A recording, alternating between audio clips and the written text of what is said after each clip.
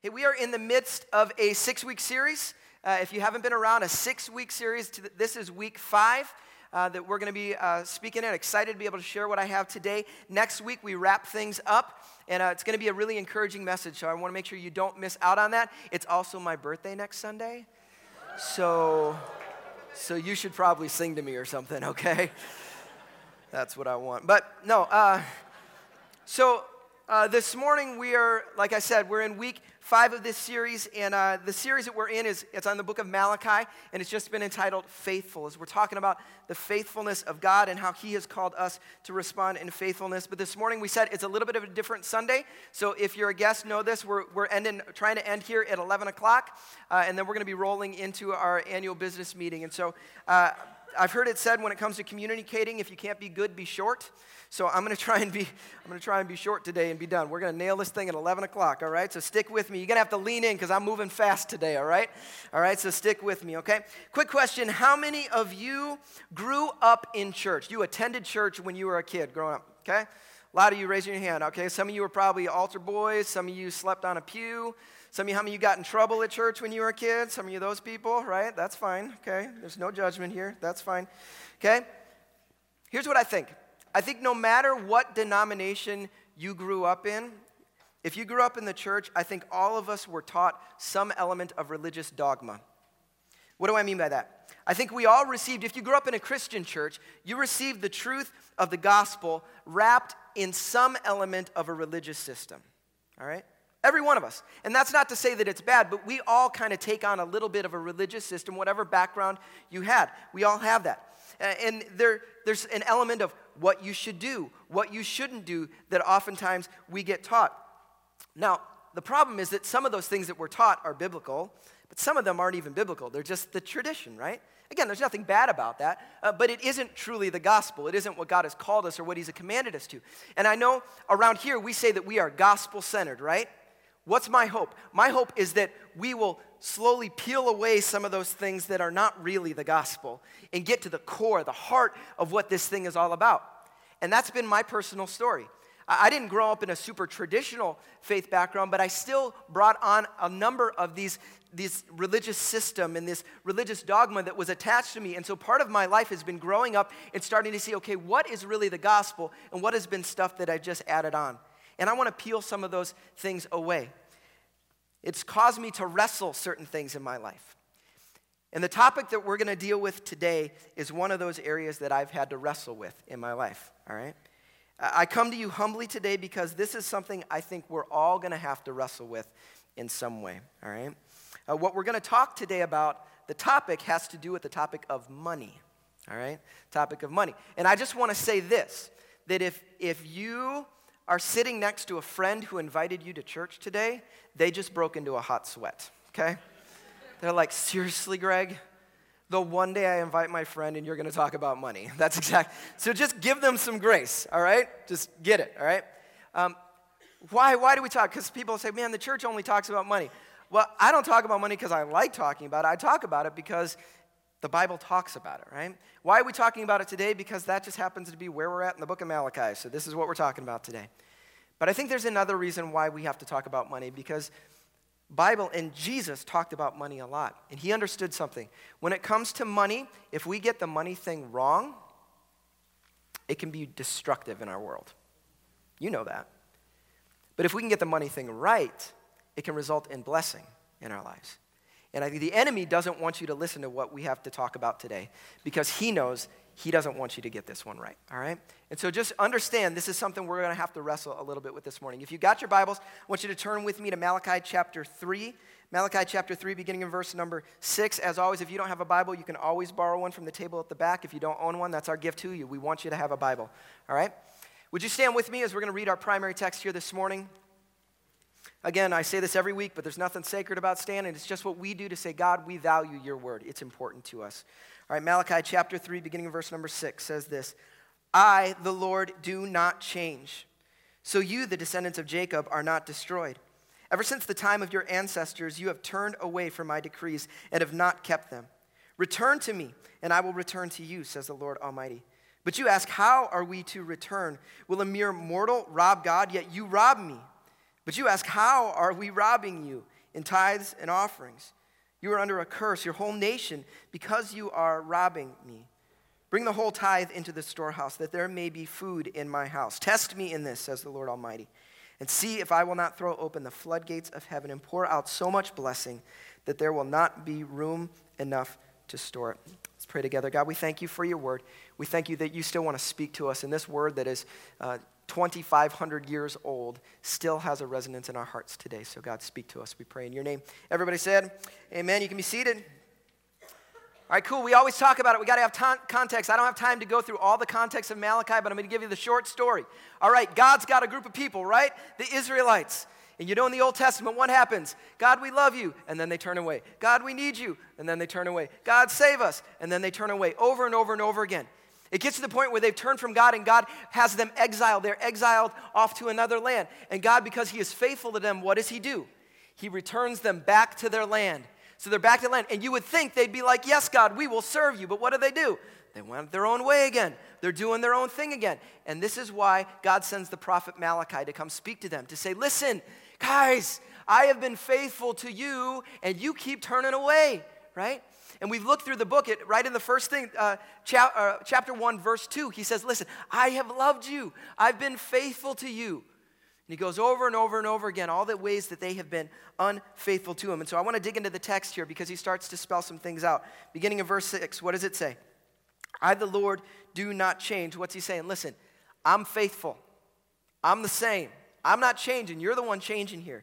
He goes on, so you, the descendants of Jacob, the Israelites, this people that are God's special people, right? So you are not destroyed. Say, the only reason you're not destroyed is because I'm that good, right? You don't deserve this. You don't deserve to be rescued, but I have chosen to rescue you. I have been faithful to you. He goes on, ever since the time of your ancestors, you have turned away from my decrees and not kept them, right? They keep turning away, right? Turning away, turning away, turning away. Get this verse. Some of you need to hear this. Return to me, and I will return to you. There's some of you that may get nothing else out of this message except what I'm about to say right here. Because there's times in our lives where we feel distant from God, we feel apart from God, we feel like we're separated from God. I'll just say this. If you feel that way, if you find yourself in a season where you're apart from God, he isn't the one that moved.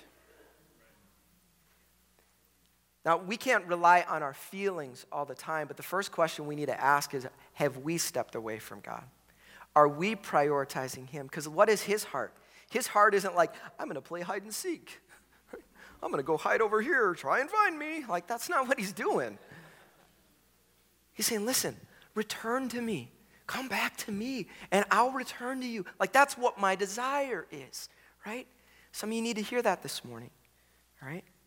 But we go on, he says, but you ask, how are we to return? How is it specifically for these people? How have we walked away from you? Verse 8, will a mere mortal rob God? Yet you rob me. You have stolen from me. You are cheating me. Other translations say it that. You're cheating me. But you ask, how are we robbing you? How are we stealing or cheating you? In tithes and offerings.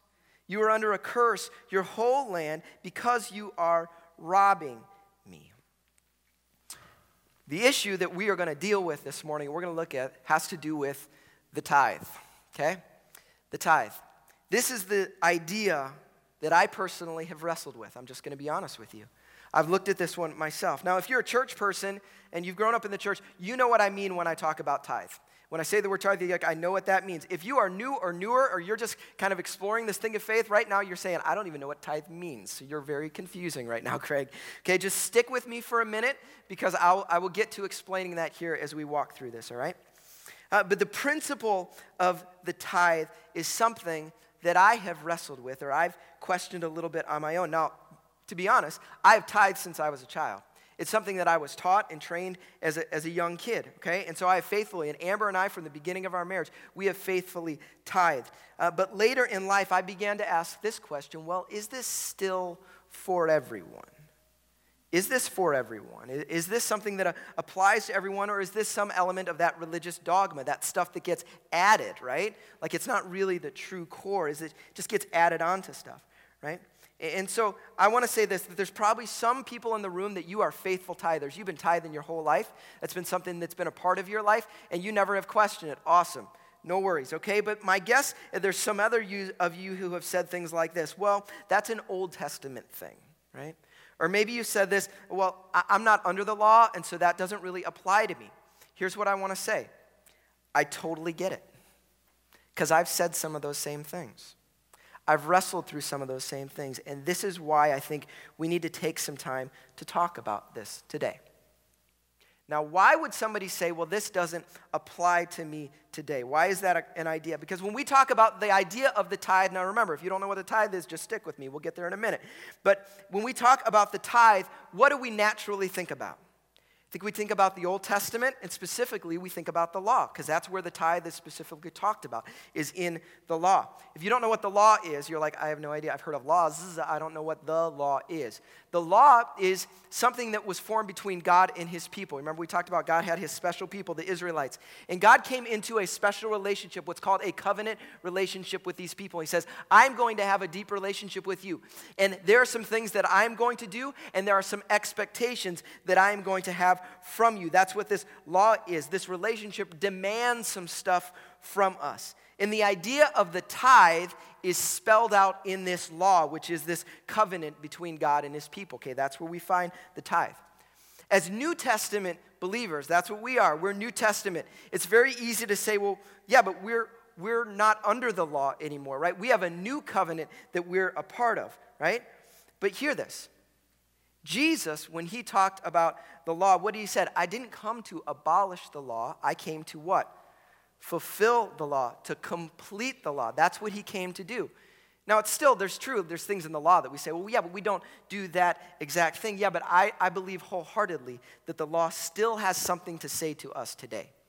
We don't have the ability to just simply toss it out, because every time Jesus said, God said, every time Jesus said, the word says, Scripture teaches, what was he referring to? The Old Testament. So you won't get to just toss this thing out, okay? But there's a few things we need to recognize anytime we approach ideas in the law. Sorry, I am giving you a little setup here before we get into this thing, okay? There's three things. If you got your notes, look at the top part of your notes. There's three things we need to understand before looking at the law. Number one is this. The law wasn't written to us, but it is for us. How many have heard something like that before? I've said this many times. It's not written to us. I get it. But it is written for us. There is something for us to glean from this. Remember, when Jesus talked about the law, he didn't say, you've heard it said in the law, but let's throw that out. What did he say? You've heard it said here, but I say this. He took the law and raised the bar over and over and over again. So listen, I'm expecting great things from people who are following me. Okay? Second thing, though, in your notes, is that we need to look, when approaching the law, we need to look for the principle. We need to look for the principle. What do I mean by that?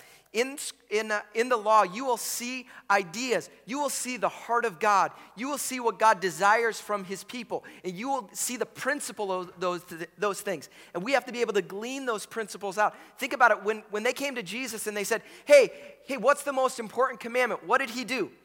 He gleaned the principle of the entire law and prophets. What did he say? Love God, love people. All this thing, the principle of this entire thing is what? Love God, love people. All right? So when we look at the law, we have to be able to do that. What is the principle here? Third thing we need to recognize is this. So we have to recognize some things are transcendent.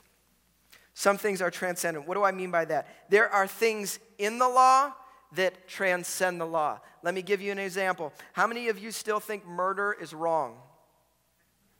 Some of you didn't raise your hand. Okay. All right. Okay. No, we get it. Murder is in the law. What? It's one of the 10 commandments. And we say, we're not under the law, so therefore we can. No, we know that murder is transcendent. In fact, murder is talked against before we ever get to the law. Genesis chapter 4, Cain kills Abel. What happens? God says, what are you doing, right? Obviously, murder is not a good thing. This idea and this concept of murder, it transcends the law. It's beyond just simply the scope of the law. There's other things like that. There's stealing, there's adultery, these ideas that are in the law, but we would say just because we threw out the law or we're beyond the law doesn't mean we throw that idea out, right? There are transcendent ideas. And the concept, I believe that the concept of the tithe is just like this, okay? I believe that it is a transcendent law. Why do I say that? Because honestly, the first occurrence of tithe isn't even in the law. It happens in Genesis chapter 14. There's a story. Abraham goes and rescues his cousin Lot, right?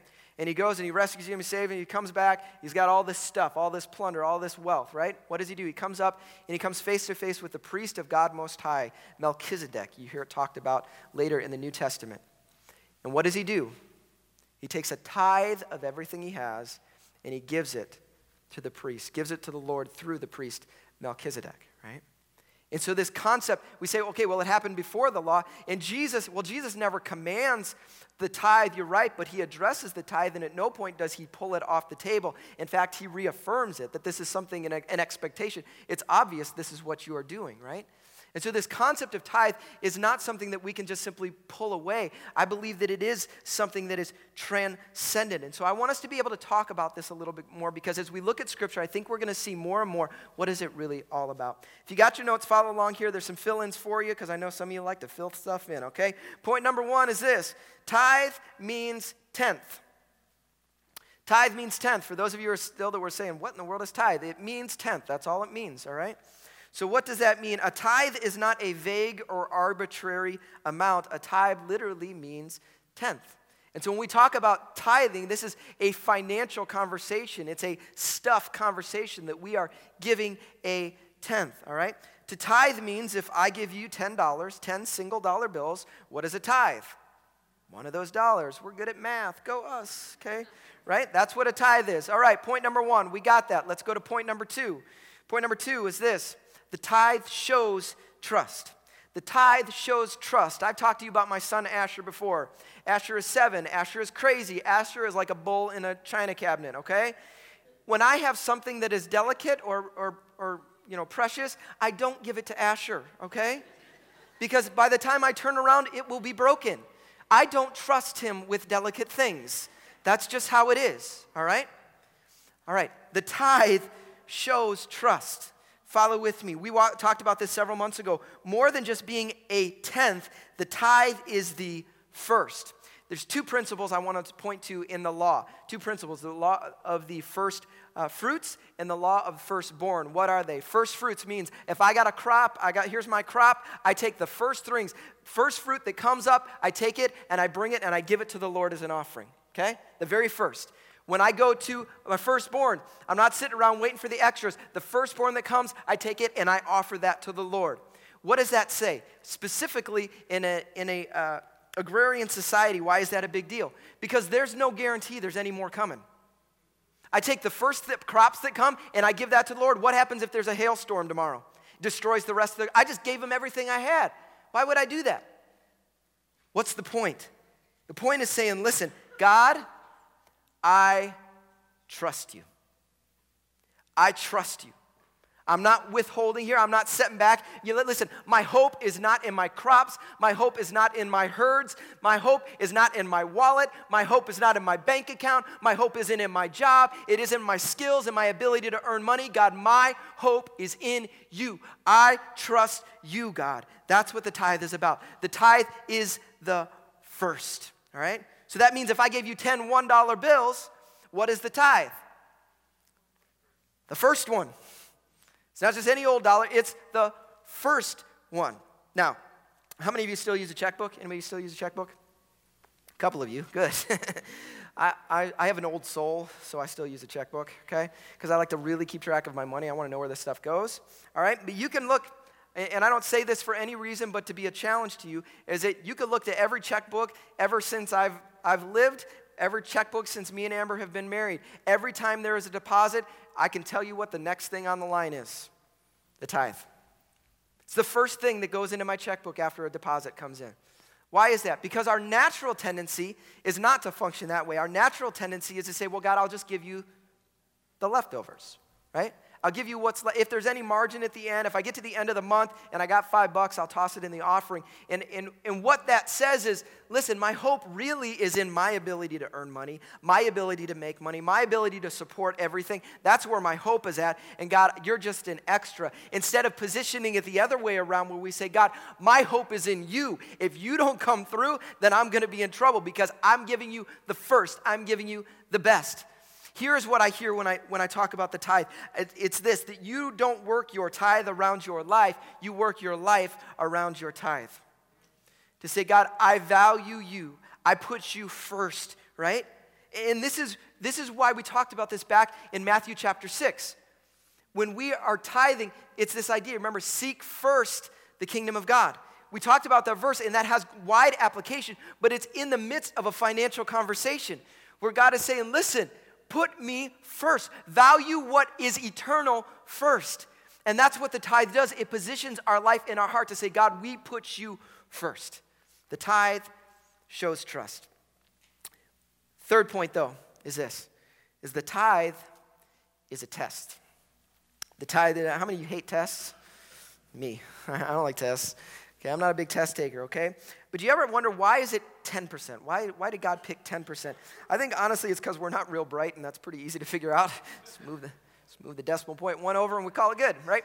Okay, no, but there's another reason, and this is the thing that I think you need to see in Scripture. In Scripture, numbers carry with them meaning. We know that the number 7 in Scripture means completeness, fullness, wholeness, perfection, all right? That's what 7 means. Did you know that the number 10 represents something as well? 10 through Scriptures generally represents testing and obedience. So when we talk about when God wants to rescue his people, right? And he sends Moses to Egypt to rescue his people. What does he do? He gives a number of tests to Pharaoh to see if he is going to be obedient and to release his people. How many tests and plagues does he send? 10, exactly. When God gives commandments, right? He gives these commandments to his people, a test of obedience. How many commandments are there? 10. When we get to the book of Daniel, Daniel is given a test to see is his diet going to be good enough? How many days was he tested for? 10 days. You didn't know that answer, sorry. You should catch on here.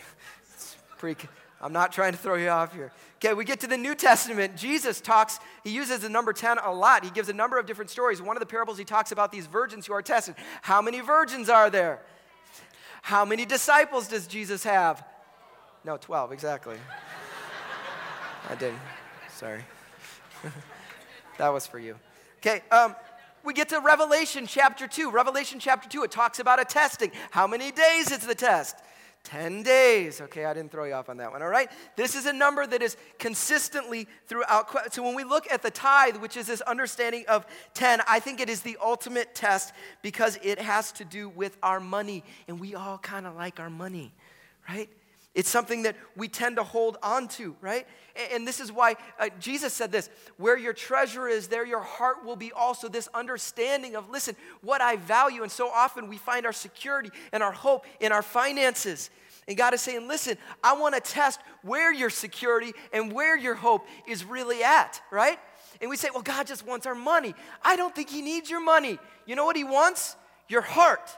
And if he can get your money, he knows your heart will follow after that, all right? This is a heart conversation. Why do we got pictures of hearts all over? That's what this whole book is about.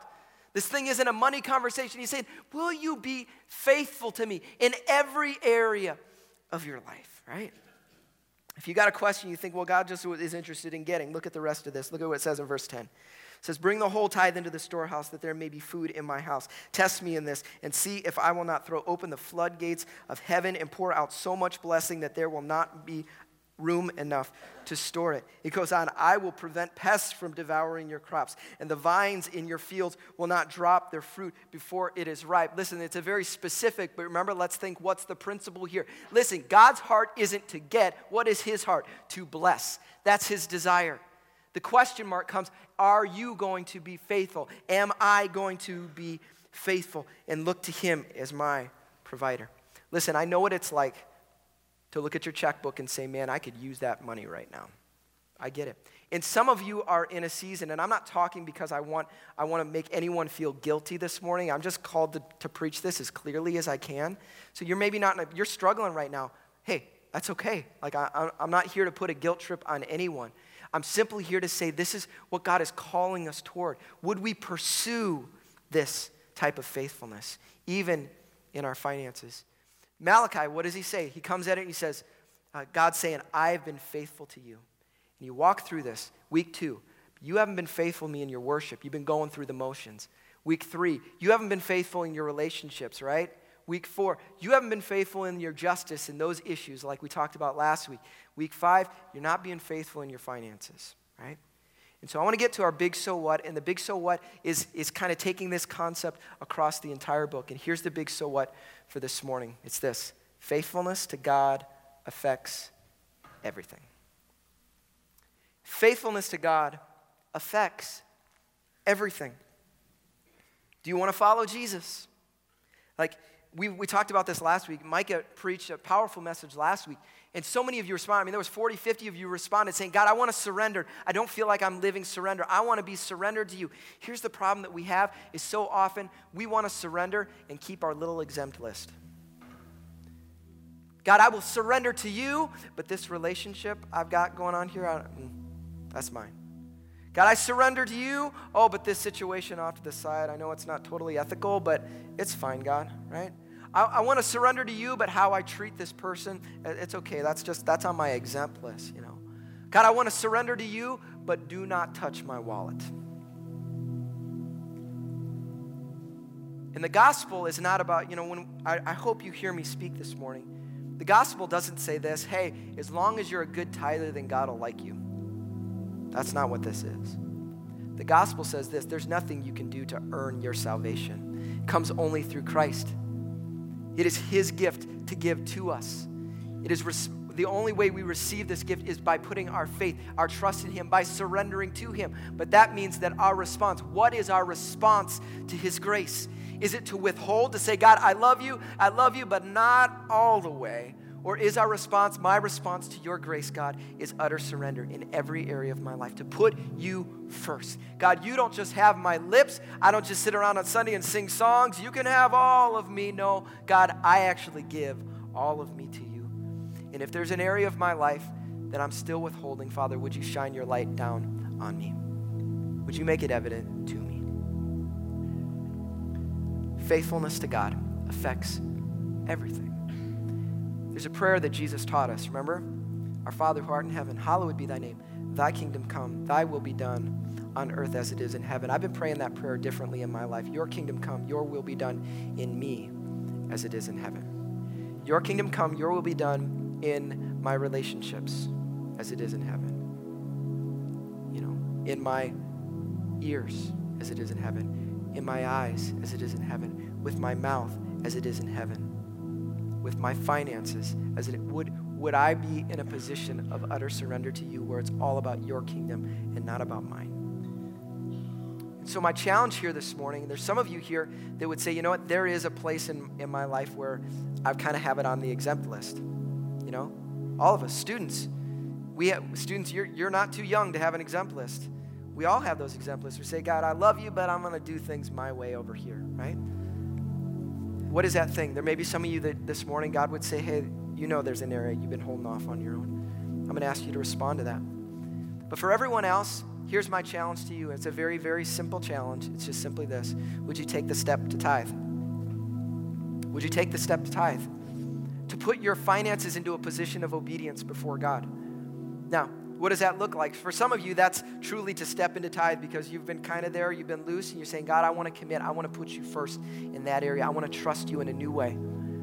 That's my challenge to you. But there's others of you who say, I said this several months ago, there's no way I could get there today. Like, I'm not there. Then my challenge is, could you get to a place where you begin to trust, that you move toward that direction? It may mean the first $5 you make, you say, God, I give that to you. I don't care what it is. But to start to position yourself, I've said this before, I don't ever look at what comes in here. I don't know what anybody gives around here, so I don't really give a rip. It's not what it's about. What God desires is your heart. That's what he desires. And so my prayer for you is that you would find freedom in here, that you would experience the freedom that God has for you as you begin to take a step of faithfulness this way. And I pray that the Holy Spirit would continue to challenge us this week, that we would find the ways, God, can we no longer set down this exempt list and say, God, we put that away. God, I want it all to be yours. Offer my whole self to you, whatever that is.